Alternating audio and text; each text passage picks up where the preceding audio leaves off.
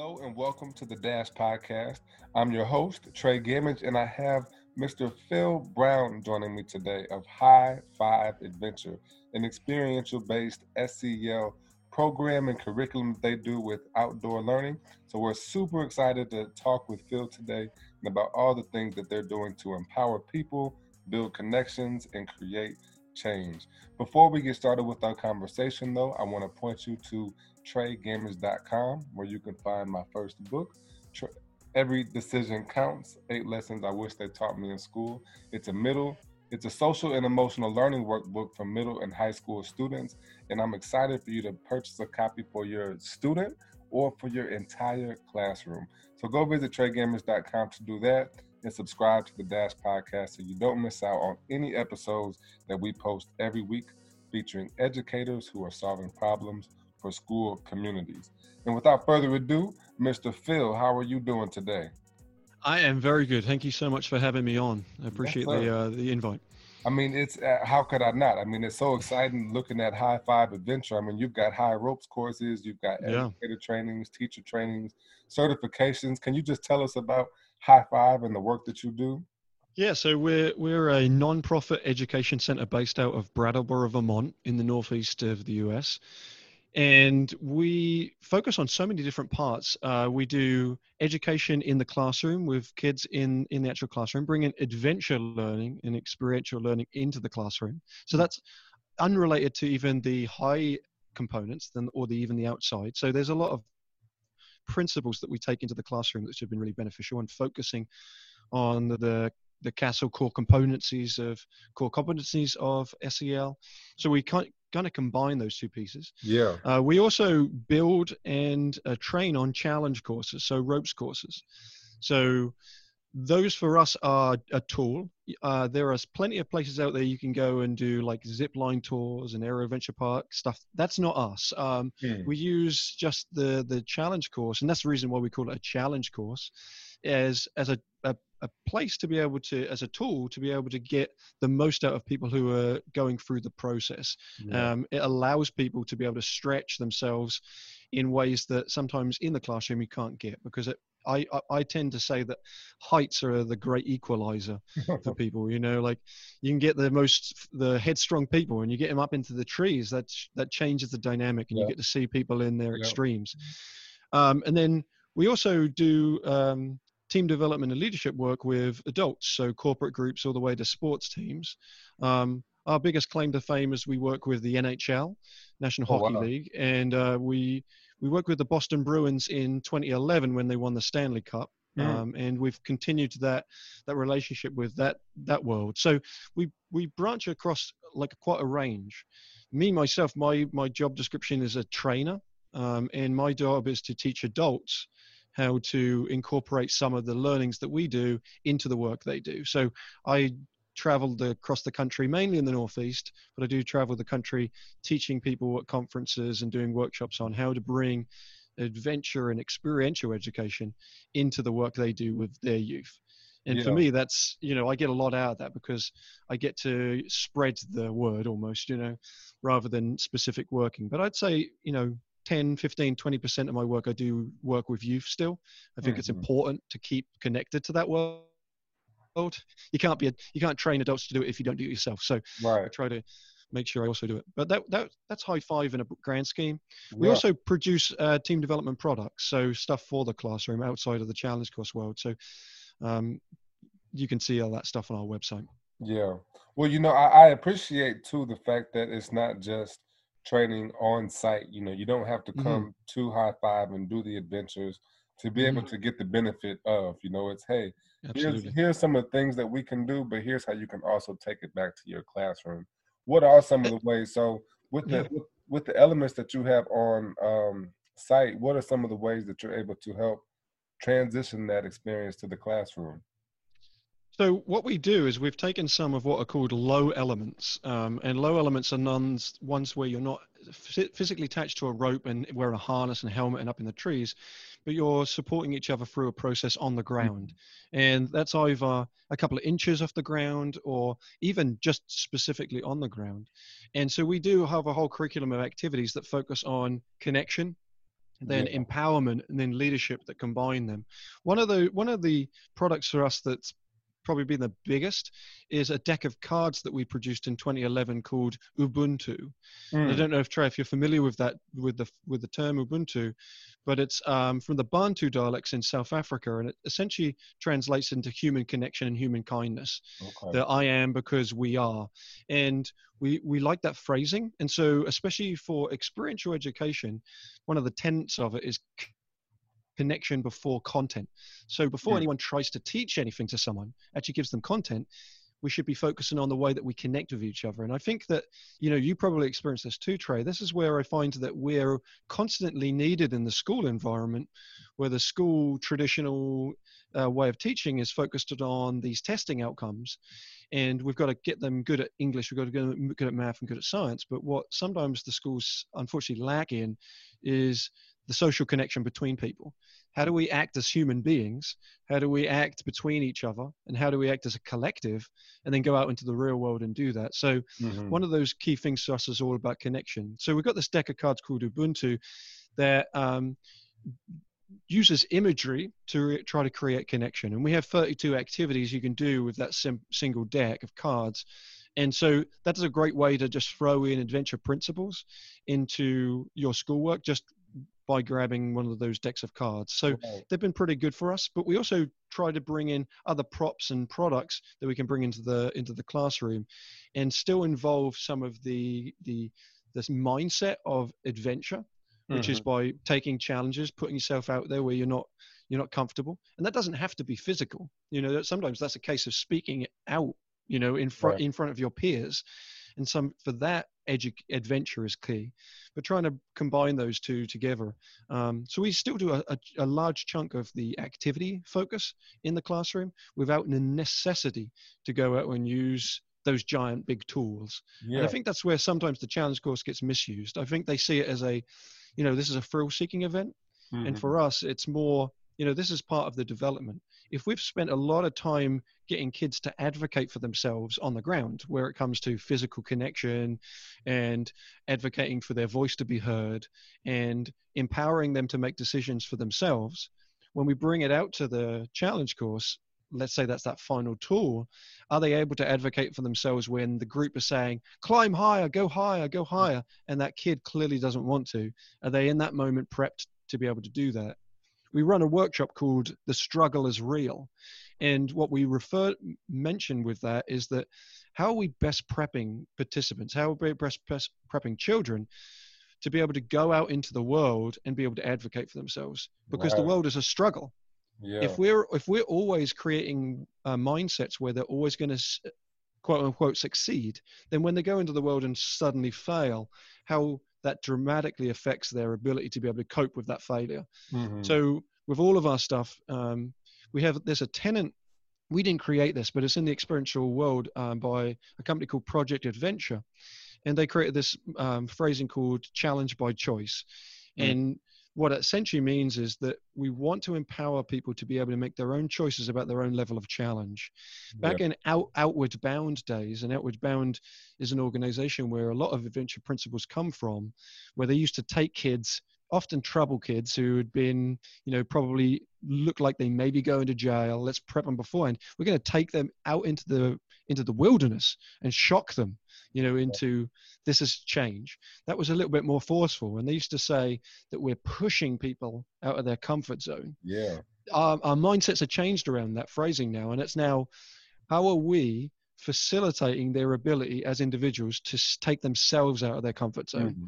Because if I force you into something, you're either going to have a possible positive impact, but you may as well have a completely opposite negative impact. Yeah. I had my wife, this is a slightly different subject, but my wife has a terrible fear of theme parks. So I can't ever get her to go to on a theme park. And it's because her father, her dad, when she went as a kid, he would shake him and make her scared of stuff. What Yeah. he did in that moment was create a massive negative Wow. impact on that experience. She was pushing herself out of her challenge zone or comfort zone and then pushed into panic. Mm. Whereas we're trying to encourage people through the tools we use to step themselves and facilitate their own ability to be able to get themselves out of their comfort zone, because that is important, but we don't want it to be forceful. And I think Yeah. sometimes we see that with adventure stuff, I think that people have in their brain that they're going to be like rappelling off a cliff or skydiving or stuff. But Right. for us, adventure is more like, how do you challenge yourself? How do you go for an adventurous period in your own life? How do you define adventure and bring that into the work you do? For sure. It's more of an internal kind of grappling growth mindset type of situation. I mean, that's Yeah. cool. I remember one of my early jobs in education, I worked for an adventure-based company, nonprofit called Cypress Adventures. And so we did a Mm. lot of similar things, different challenges. And I Mm-hmm. remember that term, challenge by choice. We did a lot of Yeah. restorative circles in Yep. different learnings that really challenge the kids to grow and to learn. I'm Mm-hmm. curious when it comes to schools, you may take a field trip to High Five Adventure. Mm-hmm. Are you seeing, or are schools implementing this stuff more in their gym practices, or is it with your structured content as well as your core content as well? Yeah, I would say early on for us as an industry, we've been in org for 20 years, and I would say even up into the last 5 years, mainly when it came to school interaction, it was through physical education, Hmm. and it was mainly because I think that the physical education departments have an easier way of being able to insert some of our stuff Yeah, because it's a little bit more physical minded. yeah, What we have been doing, however, is we super encourage its integration into all classrooms. And so what we've created is we've got a program called Edge of Leadership. And the Edge of Leadership program is now predominantly working in schools. They book into their programs by coming out to us once in the fall and then once later in the spring. But then every program from that point on is in the classroom. We follow kids from 5th grade all the way up to 12. hmm, So we're following these same kids all the way through, and we started 5 years ago, and we've got an independent study going on and watching the progression of these kids. But what is important for us and what we do is it's not just focused on the students, but it's focused on the school as a whole. So not only are we working with the kids in the classrooms, we're also working with the teachers and the other faculty to get them also on board and bought into the program. Because I think that the problem from an SEL perspective and social emotional learning at the moment is seemingly it's very popular. The yeah, terminology is popular, but we've been doing it for decades. yeah, And what we don't want it to be is we don't want it to be another buzzword. hmm, We want it to be something that it continues on because we see the viability in the potential for it and the growth for it. And so what we need to do is try to get it built into the mindsets of the staff, because if we were then to leave and let them go and continue the program on their own, they need to be brought in. They need to have the energy and they need to understand why they're doing certain things. Why are they focusing on emotional literacy, as an example, in this moment right now, when they could be focusing on teaching them algebra? So there's like, they've, teachers have a tough thing because they're always trying to balance what is necessary in the moment and what can they contain in their school life that's not going to feel overwhelming. So what we're trying to do is work in collaboration with the school and get them on board. So we've got teachers for High Five that go into the classroom and run the programming, and they do that once every single day, different classes, every single day of the school for about an hour, 45 minutes to an hour. But the aim is ultimately to pull our staff away from that school and let the school then self-facilitate it, so be able to run it yeah, themselves. What's fortunate for us is we just got written into the curriculum for Keene, New Hampshire School District. So we have got written in now, and so it is moving forward. The hope the next few years, and what's benefiting currently right now because everything is slowed down and we can't actually access school, is that we've had the time to be able to continue the development of this. And the aim is to be able to have this be something that we can roll out and create training models that me as a trainer, I could start teaching others. yeah, We're still sort of laboratory style, but what we're trying to do is we've been trying to, we know the power of the work we do. And unfortunately, there is this mindset because we work in the outside world and adventure and challenge course that you need to have a challenge course or you need to go outside to be able to experience it. And so what we've been trying to do is reframe ourselves to be able to say what we have is very valuable. People still want the lessons that can be taught in the same modalities. We can just bring it into the classroom instead and create that buy-in and then allow for schools to be able to replicate it. So that's our aim, to try to get it into schools, and hopefully in the next year or two we'll be able to have studies to prove. One early thing from this independent study is that in the last 4 years, disciplinary action in that school district has gone down 33%. Hmm. So that's kids being brought in to see the principal or go through detentions has already been reduced by 33%. So that's a great marker for the work we do. And I think that that's a, social emotional learning, because we're sort of pseudo education. We haven't really had tons and tons of evidence to say this is why schools need to adopt these principles. Right. So it's nice that we're, at least for our stuff on adventure education, we're starting to get this study come out, and Yeah. we'll aim to publish that soon. That's awesome. Well, I mean, congratulations on getting to a school district and Yeah. on the data that you've been able to collect through your work. I think that's, really special and really important. SEL is starting to become more of a standard than it Hmm. is a trend. And it's unfortunately it's taken 30 years plus I know. Yeah. to be able to make that happen. But I think it's so worth it. I was talking Hmm. to one of the early adopters of SEL and researchers, Maurice J. Elias. He has Hmm. a lot of work that he does with Rutgers, and I was asking him, what's the balance between SEL and learning? He said Hmm. SEL is to learning as the alphabet is to reading. You can't have Oh, one without the other. And I was like, wow, yep. that's really cool. That makes Yeah. a lot of sense. And I think the work that you're doing makes a lot of sense as well. Have you heard of asset-based community development? I haven't. No.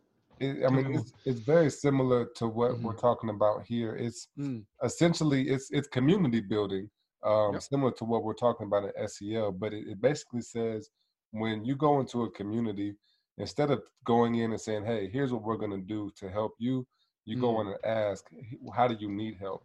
And you Yep. essentially use the talents, the tools, and the resources that exist in that community to Hmm. create producers instead of consumers. And so Yeah. that's the same thing we're doing with SEL, and what you're talking about here is you're building teacher capacity, Hmm. student capacity so that they can become the people that are producing these mindsets and life-changing abilities to deal with the struggles of life through. And so there's that connection of asset-based community development. Yeah. It really helps me bring the big picture of SEL in the school community together, because it's not just students or parents, but the adults and your partners as well. And I think that's where it's important, because we interact with so many other orgs and other individuals that do the same kind of programming that we do.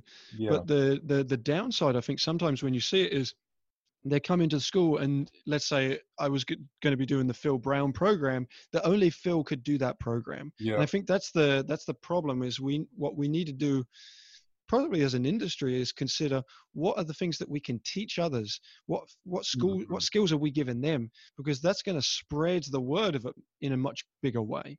We can only hit so many touch points if we try to do it ourselves, but try to go into a school system and say, what do you need from me? Like, this is the expertise we have, but yeah, what do you need from me, rather than saying, this is what I could do in this hour, but yeah, then after the hour's done, where do we go from there? And I exactly. think that's what's been good for us over the last few years, is because we've been able to create a relationship. And one of the core things for us is connection. So if we were able to create that relationship with a client and then stay in that system for multiple years, not only, what's really great for our edu leadership teachers that go into the classrooms, is they've created connections with their students now in the same way that the teachers did. So, and they've also made connections with those teachers, so that whole district is benefiting not just from the content that we're given, but also the connections that are formed from our educators. So that long-term pathway, I think, is so important. How do we connect with the client first and foremost? Then how do we work with them? But then what's the follow-up afterwards? As me as a trainer, because I teach, I'm all about teaching the skills. I want to make sure that I don't, my only touch point isn't the time I see them the one time and then I wave goodbye and fingers crossed hope they got it. Like, I stay with those people consistently, and we Yeah, build those relationships so that at any point, I'm still having it today with everything's going on, that I get clients call me up and say, Phil, give me some advice on how I can take this activity and bring it into the virtual world. Well, hmm, those things are all important. Like, how do we stay connected with each other? That only is going to build our entire industry as well as the clients that we work with. Well, and I think that is a great point as well. And I think our climate, while we hopefully we will get back to school and get back to normal after coronavirus and everything. But Hmm. I have been hearing about some schools considering closing all the way through December Yep. already. So Hmm. how do you feel like, or in what ways can you implement experiential based SEL virtually? Yeah, great question. So we're going through that mode right now as a training team about looking at all the tools. And what's been exciting for us, there's lots of negatives at the moment, but there's some positives, is that we're getting a grasp on technology and utilizing it in ways that I think that will benefit even past this. Yeah, So we've been playing around with Zoom and the ways that you can play around with Zoom and still have interaction with people's faces, still see people through the video. There's this as a trainer, there's a platform called Flipgrid, which yeah, I've been enjoying because that allows you to be able to create curriculums and have people report back and send in video and stay connected. What I think is really important, and I was discussing this with a group recently, is about owning our vulnerability around this stuff. And I think that what that does is going to be as important as the content, because social emotional learning is a big part of it is role modeling behaviors that we hope people were mm, able to mm, see.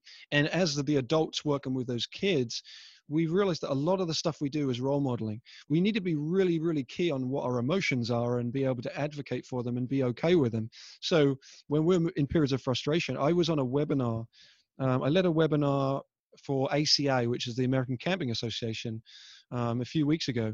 And it was my first time doing a webinar with a large group of people. And I found it very, very awkward. But what I was able to do is I advocated for the vulnerability of it. I just was honest.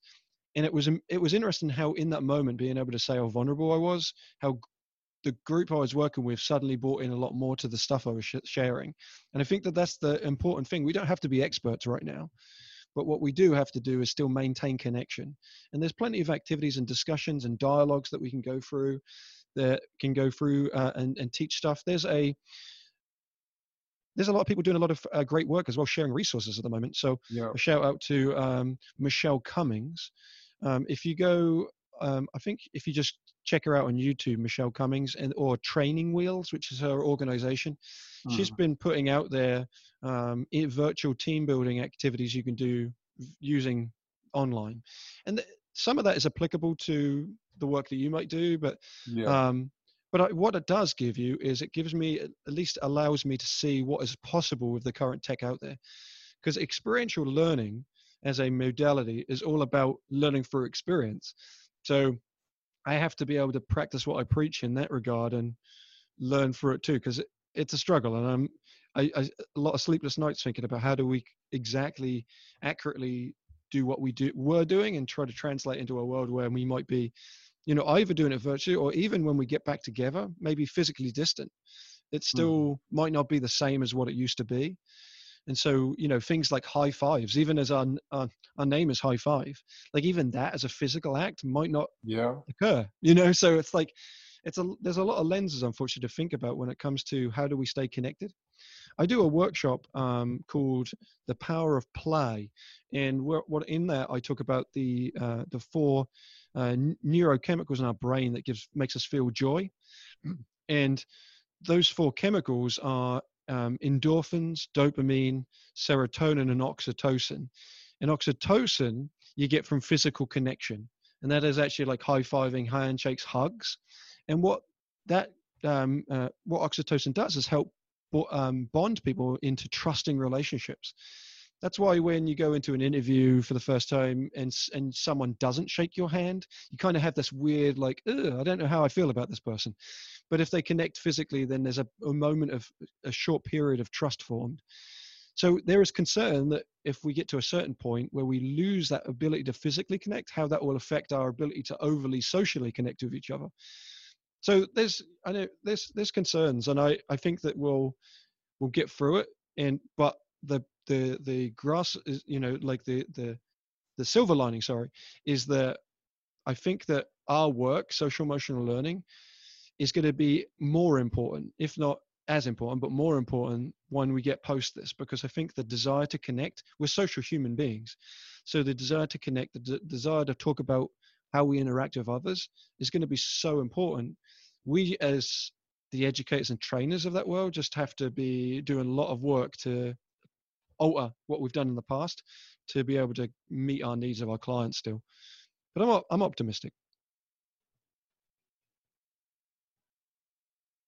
Yes, sir. I feel like we don't really have a choice but to be optimistic, and Yeah. we're gonna learn really quick the value of the work that you and I are doing. Hmm. SEL is to learning as the alphabet is to reading. So I mean, Yeah. this has to be a staple. It has to be something that we really are intentional about inputting and um, implementing with fidelity in our classrooms from now and forever. I hope this really is what gets us over the hump and lets Hmm. all school districts realize the value of SEL Yep. for Absolutely. sure. So tell me, Phil, where can we go if we want to know more about High Five or getting some virtual or even on-site tips? What's the best places we can go to talk to you? Yeah, so you can check out our website at high5adventure.org, and it's the number five, so HIGH, as in being high, the number five adventure.org. That's our website. You can email me, and I'm happy to answer any questions on adventure and experiential learning at pbrown, so that's PBROWN at high5adventure.org, all the same as the website. And then a couple of resources that I recommend to people if they're wanting some information is one, High Five does have a podcast also.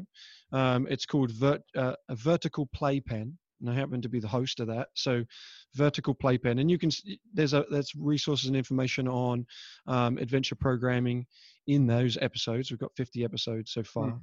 And All right. then as well, there's a resource that I'm not necessarily associated with this one, but I found this to be a really helpful resource, and it's called playmeo.com. So it's PLAYMEO.com, and that is an online database of activities, games, initiative activities, problem solving, all of that kind of stuff, into one database. It is a subscription-based one, although they do offer like 25 free activities per month, but as a subscription otherwise. But the real great thing I've found to people like all my trainees when I teach them these stuff is that it has video. You can find tons of books out there on activities to do with your participants, but I myself struggle with reading the activity from a book and sometimes knowing what it looks like. So it's nice to see it used. So they have video on Playmeo, which I found as a really helpful resource. So Yeah. that's playmeo.com. That's great. Well, thank you so much for all the information and insights Yeah. that you shared with us, all the work that you're doing with Hmm. SEL and experiential based learning. You're making a big difference, and I'm excited to continue to reach out to you and see if Absolutely. there's ways that we can work together, maybe even in the Oh, future. absolutely. Yes, sir. Yeah, thank you. Thank you for having me, Trey. Appreciate it. Absolutely. And thank you for listening to the Dash Podcast. Every week we feature educators just like Phil Brown who are solving problems for school communities. So you can go to TreyGamers.com right now to subscribe so you will never miss another episode. And while you're there, you'll learn about my new book, Every Decision Counts, and our new coaching program, Getting Unstuck, 4 Steps to Your Best You. Check out TreyGamers.com for all your info, and we will see you next time. This is the Dash.